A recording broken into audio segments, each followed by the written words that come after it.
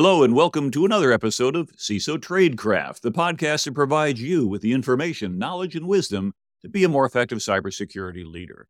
My name is G. Mark Hardy, and on today's show, we're going to be talking about 1% leadership with Andy Ellis. Now, if you haven't heard about the concept of 1% improvement, here's a quick idea. You don't have to make huge sweeping changes to improve. Now, imagine if you could get 1% better every day at something and do this for an entire year. Well, that's 365 days. And you go, okay, fine, 1%, that's going to be like 3.65%, right? No, because it compounds. And if you go ahead and open up your calculator and you take 1.01 and you raise it to the 365th power, you're going to get 37.78. That's crazy. When you consider that compounding 1% makes huge improvements. Now, that's not twice as better or 10 times as better. That's almost 38 times better than the year before.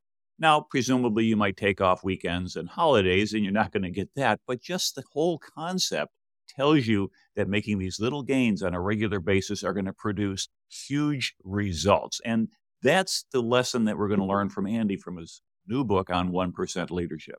But before we get going, let's hear a quick word from our sponsor. Risk 360 is a cybersecurity technology and consulting firm that works with high-growth technology firms to help leaders build, manage, and certify security, privacy, and compliance programs. They publish weekly thought leadership, webinars, and downloadable resources like budget and assessment templates. Go to risk360.com/resources for more details. That's risk360.com/resources. Okay, well, back here to our show. Andy, we're excited to bring you on board. You've been in the cyber game for quite some time, and you've even been inducted in the CSO Hall of Fame. Can you tell us a little bit about your background and how you got into cybersecurity? Thanks, G. Mark. I'm really excited to be here today. So I got into cybersecurity through the Air Force. In fact, it was a sort of an entertaining day. I was in Luke Air Force Base in the middle of summer. And for those of you who aren't familiar with Luke, it's in Phoenix. And in the summer, you have days that the planes can't fly because the tarmac is too soft for them to land. And I was there because I wanted to be a weapons systems officer. I, did not have the eyesight to be a pilot, but I wanted to be a backseater. And I get this phone call in the hotel room I'm staying in, visiting officers' quarters, because as a cadet, that's where we got to stay. It was kind of cool. And it was this major at this base in South Carolina. And it sounded oddly like an interview, like totally uncalled. I had no idea what was going on. And the Air Force had just stood up its first information warfare squadron. And they had a by name request allocation. They could basically pick anybody in the Air Force and say, this person is working for us at their next assignment. And they said, we want every graduate in computer science coming out of MIT. And unfortunately, that was me. I was the only person assessing that year. And so I get my commission, I go to South Carolina, and I start doing information security. So that's where I started, did that for a few years. Once I got out, I went to Akamai, and I was there for 21 years. Built the security program, started by hardening this massive deployed network, providing strategy and governance, at some point pivoting and saying we could use these technologies for security solutions. And now Akamai just announced recently that their largest line of business is the security business. Well, it's interesting. I know the by name request. I had one of those as well as just made 03, and it was to Fort Meade. And I didn't realize at the time just how special that was. Right. But when I got a call from Washington from my detailer, in the Navy, you have detailers who run your careers. Like, Lieutenant, what are you trying to do? He says, well, I want to go to NSA. Why would you do that? Well, I want to do computer security. And here's a quote for the ages. The Navy has no need for computer security. You're going to go back out to sea. And it's like, I've been at sea for 5 years. I got a shore tour coming up. And they made such a hassle about it in Washington. And I said, So I went into the reserves, and then I decided I'd do a security career that way. And kind of interesting because I look at a guy who was a year behind me who also had 5 years at sea, who also put in for the orders. But he took them and he went there, and he retired a couple of years ago. His name was Mike Rogers. And so it's one of those little butterfly effects in life. Right. You never know what opportunity is way, way, way ahead of you when you make your decision. So a lot of us aren't thinking 30, 35 years ahead, and there's really no way you could see that. No, you really can't. I think you have to just set yourself up wherever you are. Like, what am I going to learn? Yeah. Like, I've always been interested in like, how do you take systems and make them better and different and find the edges? I used to work at Disneyland many, many years ago. And I was there, I did a costume inventory. And so we gave people their clothing. And this is everybody in the park. So the ride attendants, the food service. And we went from a paper-based inventory system to a mainframe. And like I was one who sat there and I was like, God, we're typing in like to get from the first page to the second page, you have to hit like 17 of the exact same keystrokes for every single person. And I'm like, and there's 4 function buttons that don't do anything. I wonder if I could program a macro in. And so I literally did. And every time the machine rebooted, I'd have to go and like put the macros back in, and everybody loved it. And at some point I get called in and the supervisor's like, this is really great efficiency. We wish you would have asked for permission. Yeah, then no good deed goes unpunished, does it? Exactly. Yeah. Now, you've just come up with a new book called 1% Leadership, and it's got a lot of piece of short advice that cyber leaders can follow to get a little bit better at cyber. And one piece of advice that we really like that you shared, as we were talking earlier, is how you shorten the amount of time it takes to respond to vendors by using email signatures. Now, can you tell our listeners a little bit about this concept? Because I think it highlights just how we can be 1% more efficient. Well, if you're somebody who looks like a buyer, could be a Mhm. CISO, could be a CEO, could be an operating partner. I happen to have all of those titles on LinkedIn, so I get a lot of vendor spam. And what happens is people will email you, and it's the lowest paid job in sales is the person who's sending you email, right? It's the business development rep. They're just trying to break in. And they've got some script, probably in SalesLoft, and they're just hammering you with things that you're seeing a million of. And it had gotten to the point at Akamai that I think I was getting like 50 a day. And I just ignored them. And I would Mhm. make fun of it, like run into a CISO. And I'm like, God, I have this guy who just keeps replying to himself every single day. Like, I don't know if you saw my message. And I'm thinking, well, either I'm not seeing any of them, in which case, why are you saying that? Or I've seen all of them, in which case, why are you saying that? You're trying to make me feel guilty. It's clearly not going to work. And it was actually Nick Selby. And Nick said to me, he said, well, why don't you just tell them no? And I'm sitting there and I'm like, because I don't want more email. And he's like, try it. See if they'll honor a no. So I said, okay, but I don't just want to say no. That feels rude. So how can I do something surprising and polite and friendly that's still a no? And so I Mhm. wrote this template and I said, good day. I know you have a job to do, namely get a qualified first appointment, but I'm letting you know I'm not a lead for you. And then here's a Q&A of all of the questions I think you're about to have, and let me just answer them for you. And then I made it a signature file so that I could just click reply and change signature to what I called vendor rebuff. And in fact, if you Google vendor rebuff, but I misspelled rebuff, it's with only one F. But if you Google that, you will get the blog post that I put up, which has that template in it back from when I was at Akamai. I use different templates now, and I'm still rewriting them because I have different ones based on people trying to get me to invest. And I say, look, I have an investment thesis. You don't fit my investment thesis. Have a nice day. So your macros again.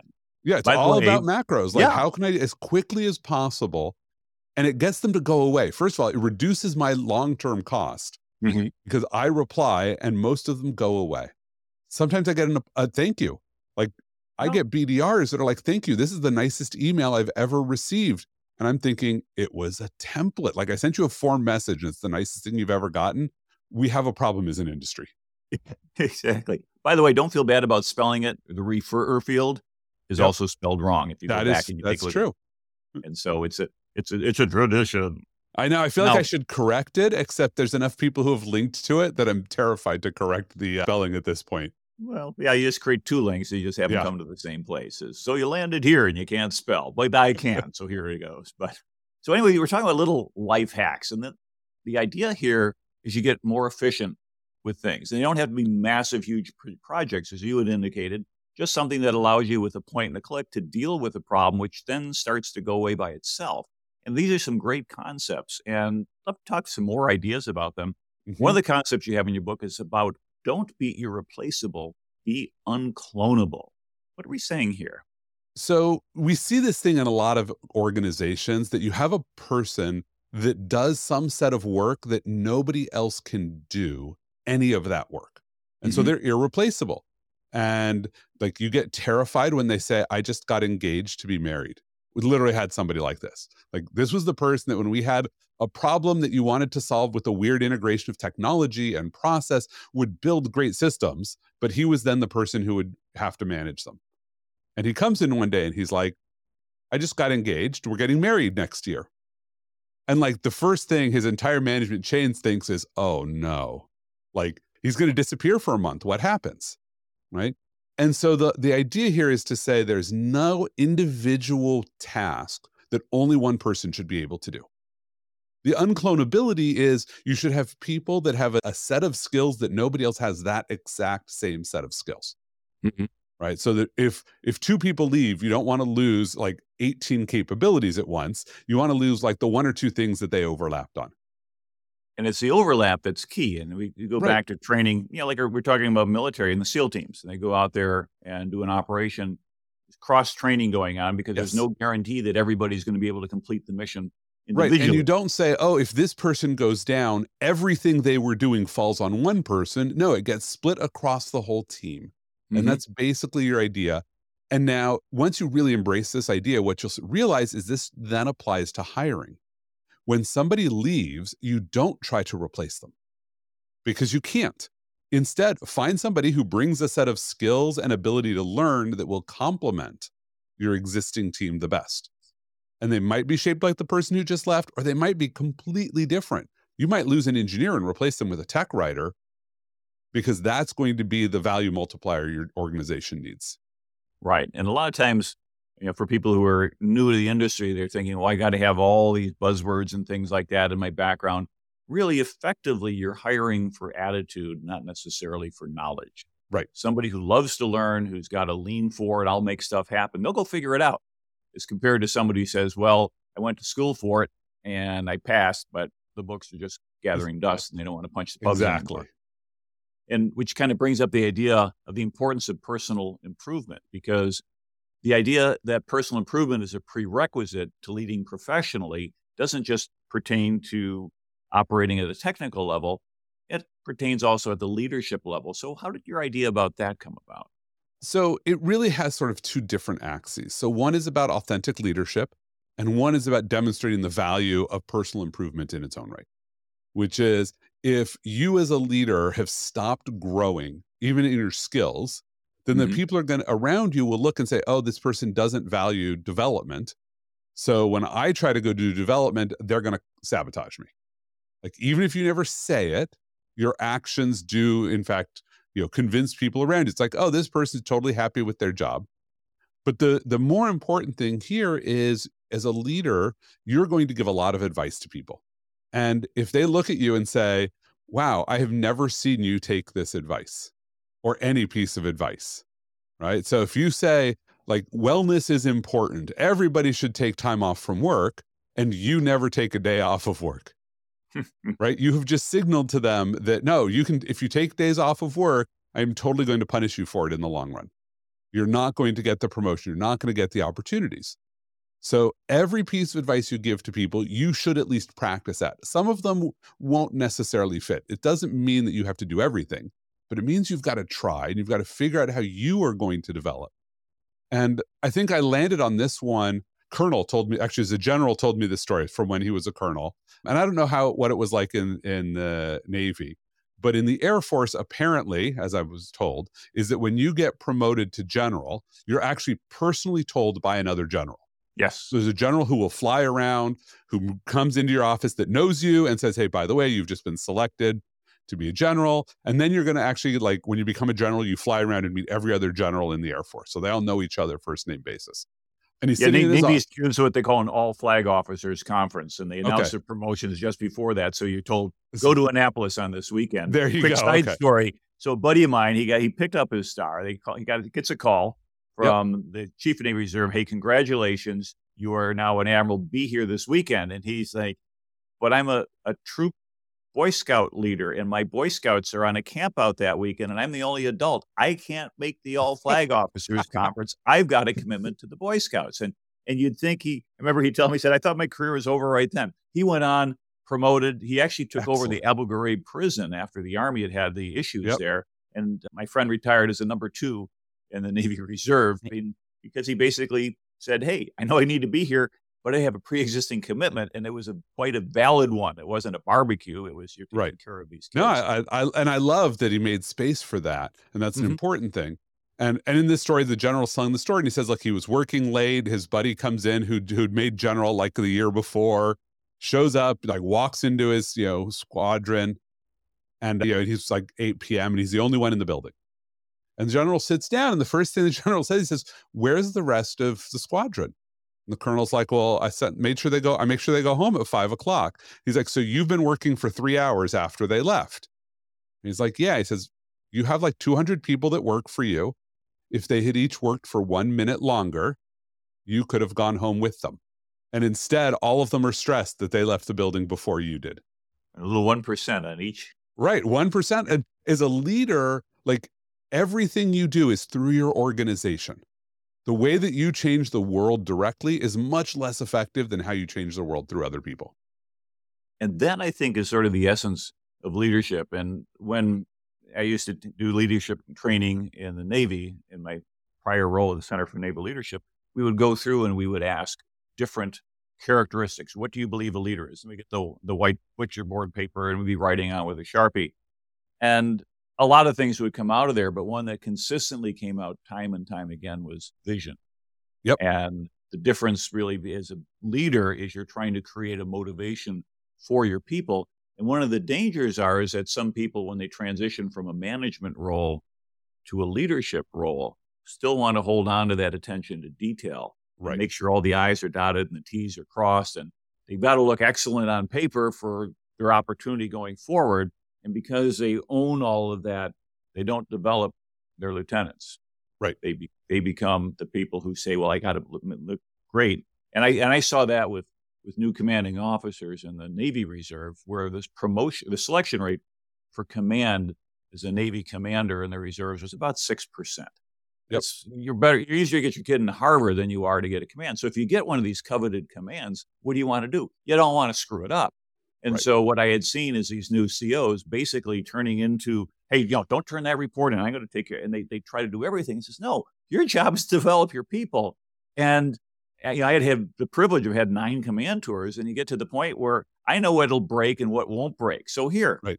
take this. And if you drop it and break it, what did you learn? Well, let's go fix Exactly. it. And the next time, by the third time, they've got it. And then it builds up the ability to get things done. And so your comment about, "Hey, what are you telling your people and what are you doing?" is excellent, because it's almost the idea that feedback should be not a one-way mirror. It should be a window. It ought to work Yep. both ways, because sometimes we find out that our direct reports can give us ideas that we never thought of that help even ourselves. Have you seen that work well in the workplace? Oh, absolutely. So it's really important to recognize that whether you're giving or receiving feedback, Mhm. that it's impossible to eliminate the bias of self-reflection.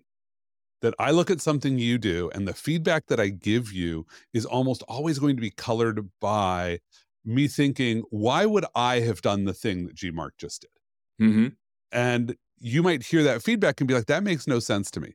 Like, I recall at one point I had somebody who was a peer in an organization who literally attempted to take half of my organization from me just through bureaucracy. Like, literally went to HR, said, "Here's all the people that are moving into my team," had never talked to me about it. And the way I find out is my finance partner calls me and asks if the budget was moving with them. And I'm like, "What are you talking about?" And they're like, "Oh, like these 7 people are moving over to this organization." I'm like, "No, they're not." And we had one of these like peer feedback sessions. You like a leadership offsite with a group of people, and they Mhm. pair people up and say, give each other feedback. And this person says to me, "You're an empire builder." And I'm sitting here listening to it, and I'm like, that is feedback you should be giving yourself. And so it clicked for me in that moment that he wasn't talking to me. He was talking to himself as if he also had my job.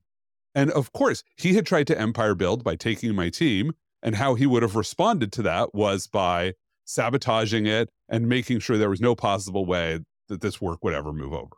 Mhm. And so he saw what I did as being consistent with how he might act and gave me feedback about it. Whereas I'm sitting here and I'm like, that had nothing to do with what I was doing. Didn't you see, like, I handed over 7 people to a different organization the same year and got rid of a whole function? That's like not empire building. When you're giving feedback, pay attention to that. And when you're getting feedback, listen for that. That when somebody tells you you're doing something wrong, they're probably wrong about why. Mhm. They might say you were a jerk and you did X. Well, ignore the you were a jerk part and just Right. listen to the you did X and recognize that X was a problem. It's interesting. I carry in my wallet a little thing that I got out of, in addition to some, one-time emergency code, but a little thing that I got as a fortune cookie a few years ago. Said advice comes in all forms. Some help you and some hurt you. Yes. And in a way, you have to consider that even if the advice is offered, it may be well-intentioned, but incorrect for you, or it Yep. could be ill-intentioned as somebody's way of trying to sabotage you by trying to convince you to say, yeah, just go ahead and jump off that cliff. It'll be fine. Right. And things like that. And something that I kind of found entertaining in your book, you talk about whether you jump out of a plane or get pushed out, you still need a parachute. Can you tell me a little bit more about that concept? Yeah. So this is all about just being prepared for sudden changes in your environment. Mhm. How many people have a plan to get laid off? Almost no one. But let's just be honest, if you're working for an employer right now, at some point, that relationship will end. You might retire, you might die, like those are the outcomes you don't really have to plan as much for. But odds are, especially economic turbulence, you're going to get the call that says, hey, we have to part ways. Do you have a plan for that day? So that when that happens, nobody on the outside understands whether you got laid off or you voluntarily left because you had a plan. And so you execute on your plan. It's, oh, hey, look, I got laid off. I've got opportunities lined up. I already had a resume ready to go, whatever it was, I had prepared for my next opportunity. Or even just inside your company, like, have you prepared for incidents to happen? So that when the incident happens, like you've already got like pieces of a plan, you quickly put it together, and everybody's like, how did you know this incident was going to happen? And you're like, I didn't know the incident was going to happen, but I was prepared for an incident. And I'll give an example for COVID-19. Like, this is starting to happen. We get the outbreak in Boston at the Biogen conference. And I immediately send my team home and I tell them all to stop at the supermarket on the way home, pick up food, toiletries, whatever they're going to need. Assume you're going to be home in your house for 3 weeks. And this is before people have even said 2 weeks to stop the spread. Right. Right. And so a lot of people are like, wow, Andy, like, how did you know this? And I'm like, because we simulated this for the avian flu when that was running around. And we built a zombie apocalypse plan for slow moving zombies. And like, we did all these little pieces to say, what if this happens? What does my parachute look like? So that when I find myself in that situation, I'm not trying to build a parachute from scratch.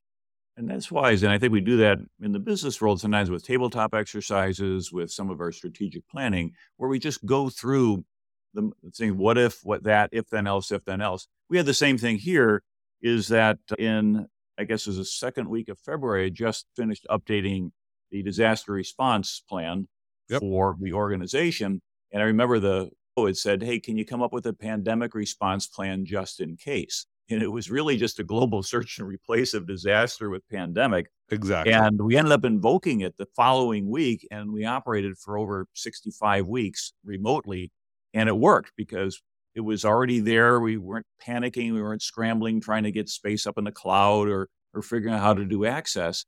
And you're right, it's a bit of an insurance. And I always thought about life insurance as something you don't want to collect on, because think about it. The agent is betting you're going to live. That's how he makes his commission. And you're giving money to bet he's wrong. But in this case, we're looking for something that allows us to accept and then move forward on negative events, not because we're worried about how they caused or they didn't occur on our schedule, but our response is on our schedule. And we control that. If you control and own what you have, you don't worry about other things. And more importantly, you don't waste energy. Oh my God, I'm outside an airplane. How could this happen? Like, you can complain all you want. You've got 30,000 feet until you're dead. Yeah. And then you hit the automatic stop, as we called it at jump school. Yep. Let's hear a quick word from our sponsor. Are you ready to answer the question, are we protected? Introducing Prelude Detect. Prelude Detect is a production-scale, continuous testing platform that gives organizations assurance that they're protected against the latest threats, that they've correctly prioritized their critical vulnerabilities, and their defensive controls work exactly as expected. And if not, Prelude's integrations with defensive controls such as CrowdStrike create an auto-hardening defense. Get started for free or request a demo at www.preludesecurity.com.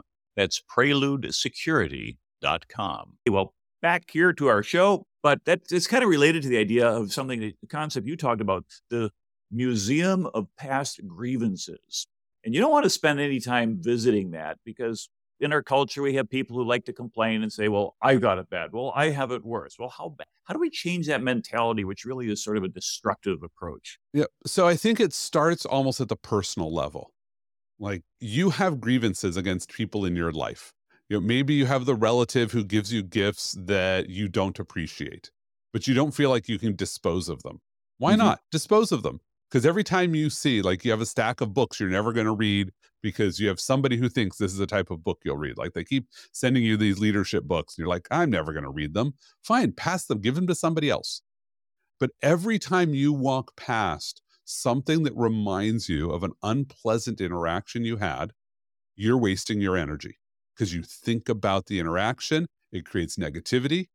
So get rid of it. Like it's not saying that you have to forgive the person and eliminate the grievance, but don't curate this museum of reasons to burn and waste your energy on people who don't matter that much to you anymore or situations that don't. Like if you leave an employer and you have a ton of branded gear and you're like, "Oh, I'm not going to wear this," then take it out of your closet. Like, don't just keep, sorting your clothing around this logo. If you're uninterested in wearing the logo, dispose of it. And there's probably people who could use it at a local, collection homeless shelter or a Exactly. Goodwill or something like Or, that. or colleagues who are still there. You can be like, hey, I've got a bunch of clothes. Anybody want them? Yeah. Maybe you went to all the conferences, so you have all the swag, and you have people who never got a piece of swag. So pass it Mhm. out. That's a very good idea. Now, another thought we have is that CISOs, well, we can't know everything. We have to trust our people and we trust that they're going to give us good advice. And you talk about this when you say we need to create safety to let people warn us, if you will, of danger. What are some good ways that we can create opportunities for sharing information between, let's say, developers and cyber professionals so we get on the right page? So I think we have to get out of the binary mentality of either this is perfect or it is completely dangerous. Hmm. And oftentimes what happens is we get into these conversations and you say, well, this is a risk. And someone says, well, is that a showstopper? And like, you need to step back from that conversation because nothing is really a showstopper. Okay. There's a few things that are, but in general, most of what we're doing are not going to completely stop something, but it's a trap question. What you want to do is create a safe place for people to have a conversation about what the risks are, to create risk awareness, and to let people then come up with small modifications. It's like, oh, we're Hmm. rolling this system out. It has this thing that's unsafe. Well, maybe if we tweaked this one thing or turned off this feature, then we'd be fine. And we could do more mitigation later. It's not about, stop it versus let it go and let it stay out there forever. So that's the danger, is that if you are the chicken little whose job is to show up and say, oh my God, you can't do this because X, like nobody's ever actually going to listen to you. Hmm. And so the dangers that you get into are ones that are fully predictable because you had somebody who was pointing out the dangers, but you made them say that dangers were either catastrophic or unimportant. And so you never actually fixed the things that mattered, but were not catastrophic until they happened. Yeah. So one of the concepts you talk about is practicing the future, if you will. You can face adversity with a little bit more grace. And Yep. that's, let's just anticipate someone's going to do something bad. They click on a phishing email, it gets past them, they got past their technical filters, and somebody goes ahead and launches something anyway. So what's this concept of practicing the future to face Yep. adversity? How does that work? So you take that unpleasant situation and you say, well, what are we going to do? What am I going to do? Whether it's I'm the one who clicked the link. Okay, well, what do I do next? Oh my God. Like the first time you go through this, you're terrified. Your heart starts racing. I'm going to get fired, whatever. Walk yourself through. Well, what does it really look like? And then keep doing this until, first of all, there's no emotion Hmm. involved. You're just running a script. You've practiced this. And at the end of the day, the only thing you can control is yourself and your own affect. And you basically want to say, I'm proud of how I acted. So it's like, okay, you click the link. Well, what I'm supposed to do is send mail to phishing or whomever that says, hey, I clicked the link. We got to go solve this problem now. And if it turns out they're going to fire me, fine, they're going to fire me. But if I don't tell them, they're still going to fire me, except now they're The damage firing is a me. lot worse. Right. They're firing me not for clicking the link, but for not telling them. And I'm not proud of that. I'd be like, look, if you want to fire me because I clicked a phishing link, I have no problem with that. Like, that is not on me. That's on you. If you fire me because I lied about it, that's on me. And I didn't act with grace in the moment. I think one of the things I've tried to do in environments is to create an environment of no fear. Yep. Where I get someone who will contact me, hey, G-Mark, I think I just clicked on something. Okay, great. Let's go look at it Right. and let's go fix it. And someone can say, hey, I screwed up. You know what? There's no little secret file in HR. There's nobody keeping tabs. And when they know that you're there to help out, then you're able to stop a lot of these potential lateral movements in their tracks. Attacker might get a foothold, but then that's it. And it doesn't go any further because you're able to respond right away. And I think that culture becomes very, very important. And I've had people who came through my classes where the guy said, we got a VP, they had some phishing. And he said that if anybody gets caught clicking on one of our test phishing emails, we're going to fire them. Because they brought in one of the things like, no, you do not want to create a culture of fear, because what's going to happen is, all right, great. I'm not going to open any email today until I get a phone call from the boss saying, hey, where's this project? And then you create a passive aggressive environment. And we don't want that. We want to be able to have people feel that they're empowered to get their job done, but security is there to protect them, not to restrict them. And the reality is, the fact that phishing is a problem is because we have not done our job at securing our email infrastructure and our client infrastructure. It has nothing to do with the human. The problem is everything around the human, and the human is stuck as the last line of defense, where there's basically no effective defenses in front of them. Andy, another thing that a lot of new leaders struggle with is delegation. And you make the comment that delegated work won't happen the way you would do it, but it will get done. So any good stories, for good or bad, about how that's played out and what you've seen? So I think this happens a lot. The first time you delegate something, what comes back is awful. You're like, how did this person possibly think this was what I asked for? And what you probably have to start to learn is that you didn't actually ask for what you wanted. You asked for some amount of energy to get spent. So you delegated effort, not output. And that's the real secret to success in delegation, is you say, here is the outcome that I want.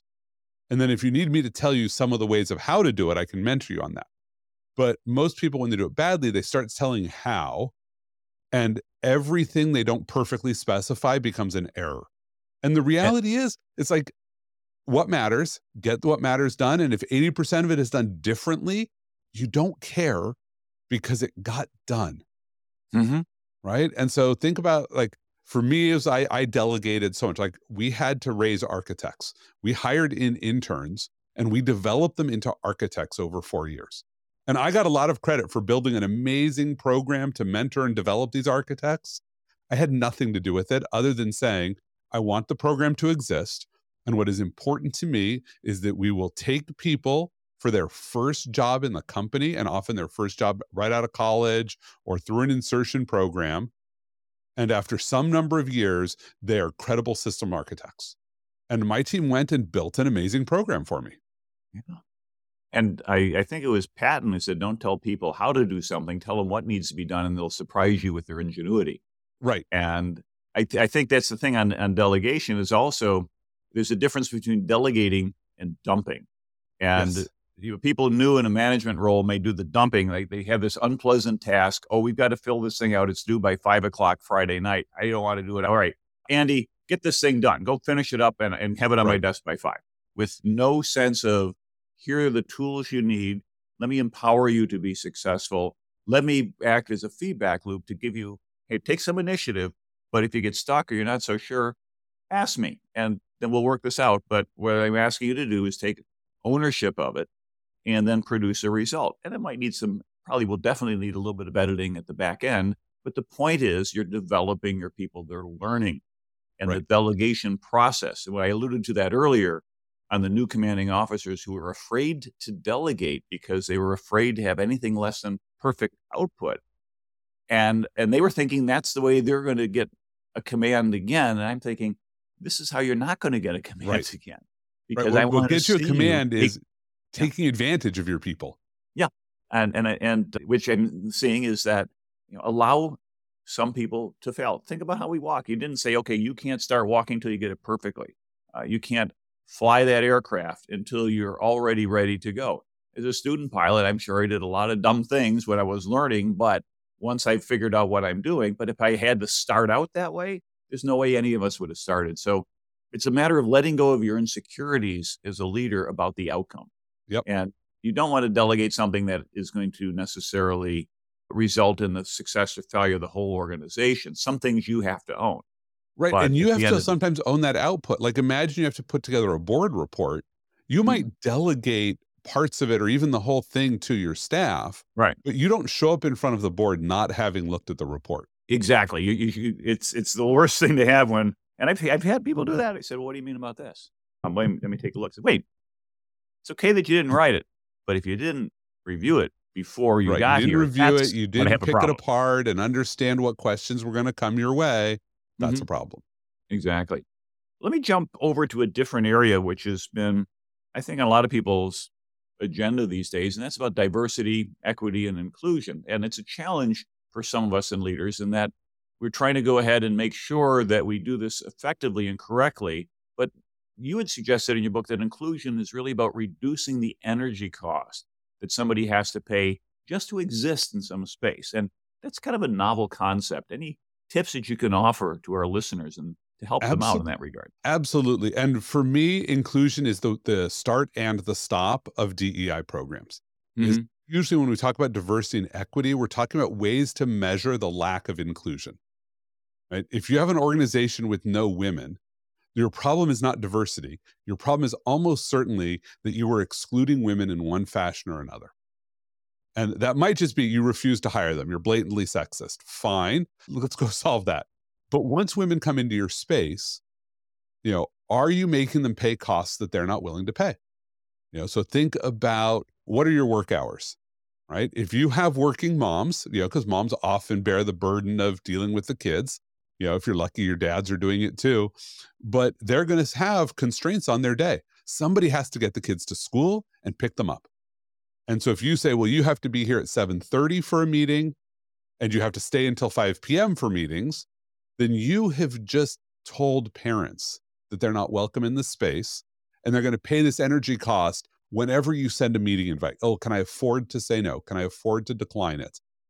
And so every time somebody has to sort of challenge themselves to say, can I afford to pick this fight? I'll give an example. I was just invited to keynote at a conference next year, right? And you should hear that and be like, oh, that's amazing. The conference is scheduled over one of the Chagim, one of the Jewish holidays. That's like you don't work on this day, and you go to shul and you daven, and like this is when the conference is scheduled for. Now, this is such a norm in the conference industry that if I get invited, before I check to see if I'm available, I go check the Jewish calendar because apparently conference organizers don't bother to. Like Hmm. that's an energy cost I pay to exist in the conference space. Now, I'm willing to pay it.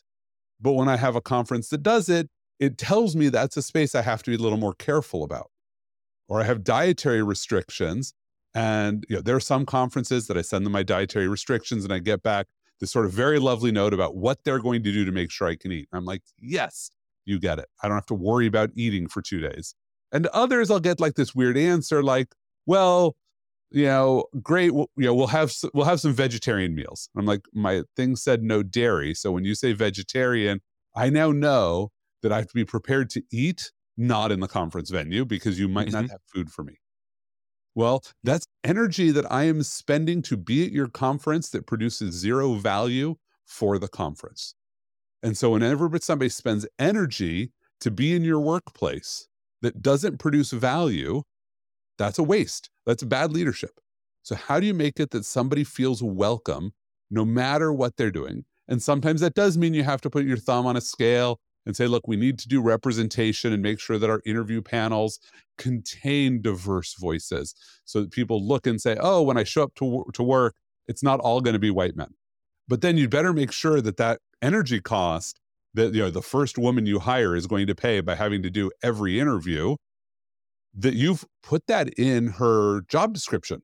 That when you record her performance, she's going to have less output than the men around her, simply because you took 25% of her time to do hiring and everybody else only spent 5%. And that works in organizations too. I remember in the Navy, I sat on a number of promotion boards and selection boards, 12 of them actually. Yep. And what would happen is some records would be annotated when officers are up for promotion as a minority. And it wasn't to flag the fact that this person was black or brown or white or whatever. It was to point out one important thing, is that early on in their careers, the Navy, to try to go ahead and get a more representative culture, would say, hey, you're a black officer, and instead of going on to this career-enhancing duty, we're going to put you in recruiting duty.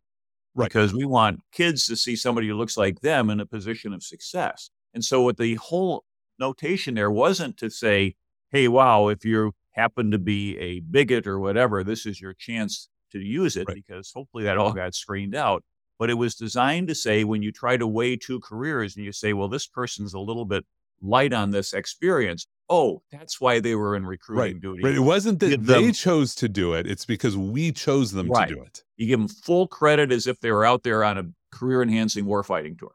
Yep. And so by doing that, it was a careful means of ensuring that we're going to disrupt things a little bit as we go, but we're going to try to make it right in the long run. And I think the challenge is that most people either just try to disrupt things a little bit, or they try to make it right, but they don't know how to do it. So they say things like, well, we're going to have a career enhancing opportunity that is only available to, our black members. Mhm. And now people look at that and they say, well, that's probably not right. And there's some good evidence that these aren't actually as helpful as you think they are. But if you tie the two together to say, we know we incurred a cost and we're going to pay that energy back for you, that works wonderfully. And so, there's some wisdom, and I was rather impressed when I saw how that actually all worked out. Now, you have a concept also in your book you mentioned about don't borrow evil where it wasn't intended. What do you mean by that? So it's funny, actually, just, talked about this in a newsletter I put out. I said, there's no such thing as a microaggression. Either it's an aggression or it's micro, but there's not this combination. All too often when somebody does something that hurts us in some way, we assume ill intent. And I'm not saying you have to assume good intent. I'm just saying the moment that you assume ill intent, that you say that they're a villain, you have become a bigger part of the problem. You have escalated it. Now, it might be that they're a villain, but if you assumed it, you borrowed this evil, then you're creating an escalatory problem. Like, let's take the example of, this conference that's scheduled over a holiday. I could have said, oh my God, this is a microaggression. And they're going to say, aggression implies intent. I didn't try to do this. I wasn't intentionally being anti-Semitic. And they're right, they weren't. And so when you borrow evil, you create the story in which the other person's a villain. And when somebody is a villain, it justifies you doing evil things to them. Well, now you have become the villain. And this is hard. Like, it's really easy to be like, look, there's a million people out there who are doing things that are negative. Why do I have to be the one to have that serene moment and not escalate when clearly they're blindly escalating? And the answer is, if you want to be a great leader, that's part of the price you pay, which is you have to swallow that emotion and say, look, it is possible this didn't have ill intent. Like, I'm not going to say it's possible it was from good intent. Possible, didn't have ill intent. You were just ignorant. You don't understand how to do this. And so I can decide, I can just move on and say, fine, whatever, I'm not going to do this, or I can say something. But when I say something, if I'm trying to affect change, if I tell you you're a jerk and I need you to change, you're unlikely to change. And some good insights. And as we're getting close to the end of the show here, there's a couple things that I wanted to make sure that we mention. And one was the idea of creating powerful questions to build a rapport with business leaders. And three of the questions you had that I liked, and you had said that when you meet with executive peers, we should ask them these three questions. Number one, what is the stupidest risk that we're not taking care of that no one has dealt with? Yep. Number two, what is the dumbest security control that gets in your way? And then number three, what is something that you wish we did better in security? Can you tell us how we can use these type of questions to solve things better as a CISO? So in two ways. One is if you walk into a new environment, like rather than trying to from whole cloth figure out what the problems are, ask the people around you.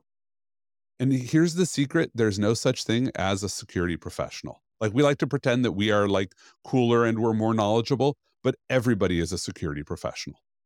Every person you interact with who interacts with security has opinions. Sometimes they're misguided, sometimes they only see part of it, but they know more about the risks that you face in your new organization than you do because they've been there. Hmm. So, first of all, you're just educating yourself. Like, this is the shortcut. They'll walk in and they'll be like, oh my God, I can't believe that I have to log in 7 times a day with MFA. Like, you need to hear that because your team probably won't tell you unless you ask very careful questions about how the MFA got implemented. And you're like, wait, why are we like this? Makes no sense. And our users hate us. Now, here's the important piece about that, which is when you act on what they tell you, you instantly earn political capital. Like they're going to give you low hanging fruit. And more importantly, by delivering the things they asked you to do, they owe you. Like in their head, they're like, oh my God, this person has my back. They're an ally to the business. And you'll have this reputation as being business focused. And so you ask the questions both to learn, but also to build the ability to get stuff done. Because some of the things you will need to change, nobody actually wants to go through it. Like they recognize it has to happen, but it's going to be this 2-year project. It's a lot of work. And they're like, well, if we delayed it by 3 months, what does it matter? Like it's a 2-year project. Like 3 months now is 3 months in 2 years. So why can't we delay it? That's why you want to deliver on things that they really want so that when you come back asking for something important, they're on your side. And there's some very good insight on that. Andy, we're getting close to the end here, but I want our listeners to remind you to pick up that 1% leadership book. You can get it on Amazon. It's available on Audible. And I know you'd probably appreciate seeing our community be about 37 times better a year Absolutely. from now as they are now. Any last thoughts that you'd have that you'd like to leave us with? So I think the most important thing for any leader, and whether it's a security leader or you're going to be doing something else, is recognizing that your entire job is to stop hurting your team. Most leaders hurt their teams. Most organizations hurt their teams. This actually makes it really easy. You're not trying to take great and make it perfect. You're trying to take bad, all the ways in which we're taking the energy of our teams and wasting it, and get from bad to decent. And it's sad in one sense that I say that and I'm like, people will think you're an amazing leader when you're just a basic, decent human being. But they will. And so find those opportunities. They are all over your environment to get 1% better in any number of different ways. Now, what's the best way if somebody want to get in touch with you, if only to go ahead and get one of your signature line responses to say, go take a hike? Yeah. So Would the you like easiest any of our way, listeners to get in touch with you? yeah, easiest way to find me is I am all over social media. I am CSO Andy, whether that's Twitter or LinkedIn or Instagram or just about anywhere. That's probably the easiest way to find me is just search CSO Andy. My personal website is csoandy.com, which is where I curate my past archive of everything I've ever written and every talk I've ever given. And you can find me professionally at duha.co, the Colombian email domain name to Can you make spell that that much out, please? duha.co. And that's my consulting business. So if you're interested in having me come speak to your organization or come to a book signing, you can reach out to me there. Well, that would be great. Hey, Andy, thank you very much for being part of our show. And to our listeners, thank you for listening to CISO Tradecraft or watching us on YouTube. If you don't already do so, please subscribe to us on YouTube. If you're listening to us in your podcast channel, please go ahead and give us a thumbs up or something like that. So that helps other people find us. And don't forget on LinkedIn, we have a steady stream of what we think is high signal to noise ratio, excellent content for you that goes beyond just these podcasts. So thank you very much for listening or watching. And until the next time, stay safe out there.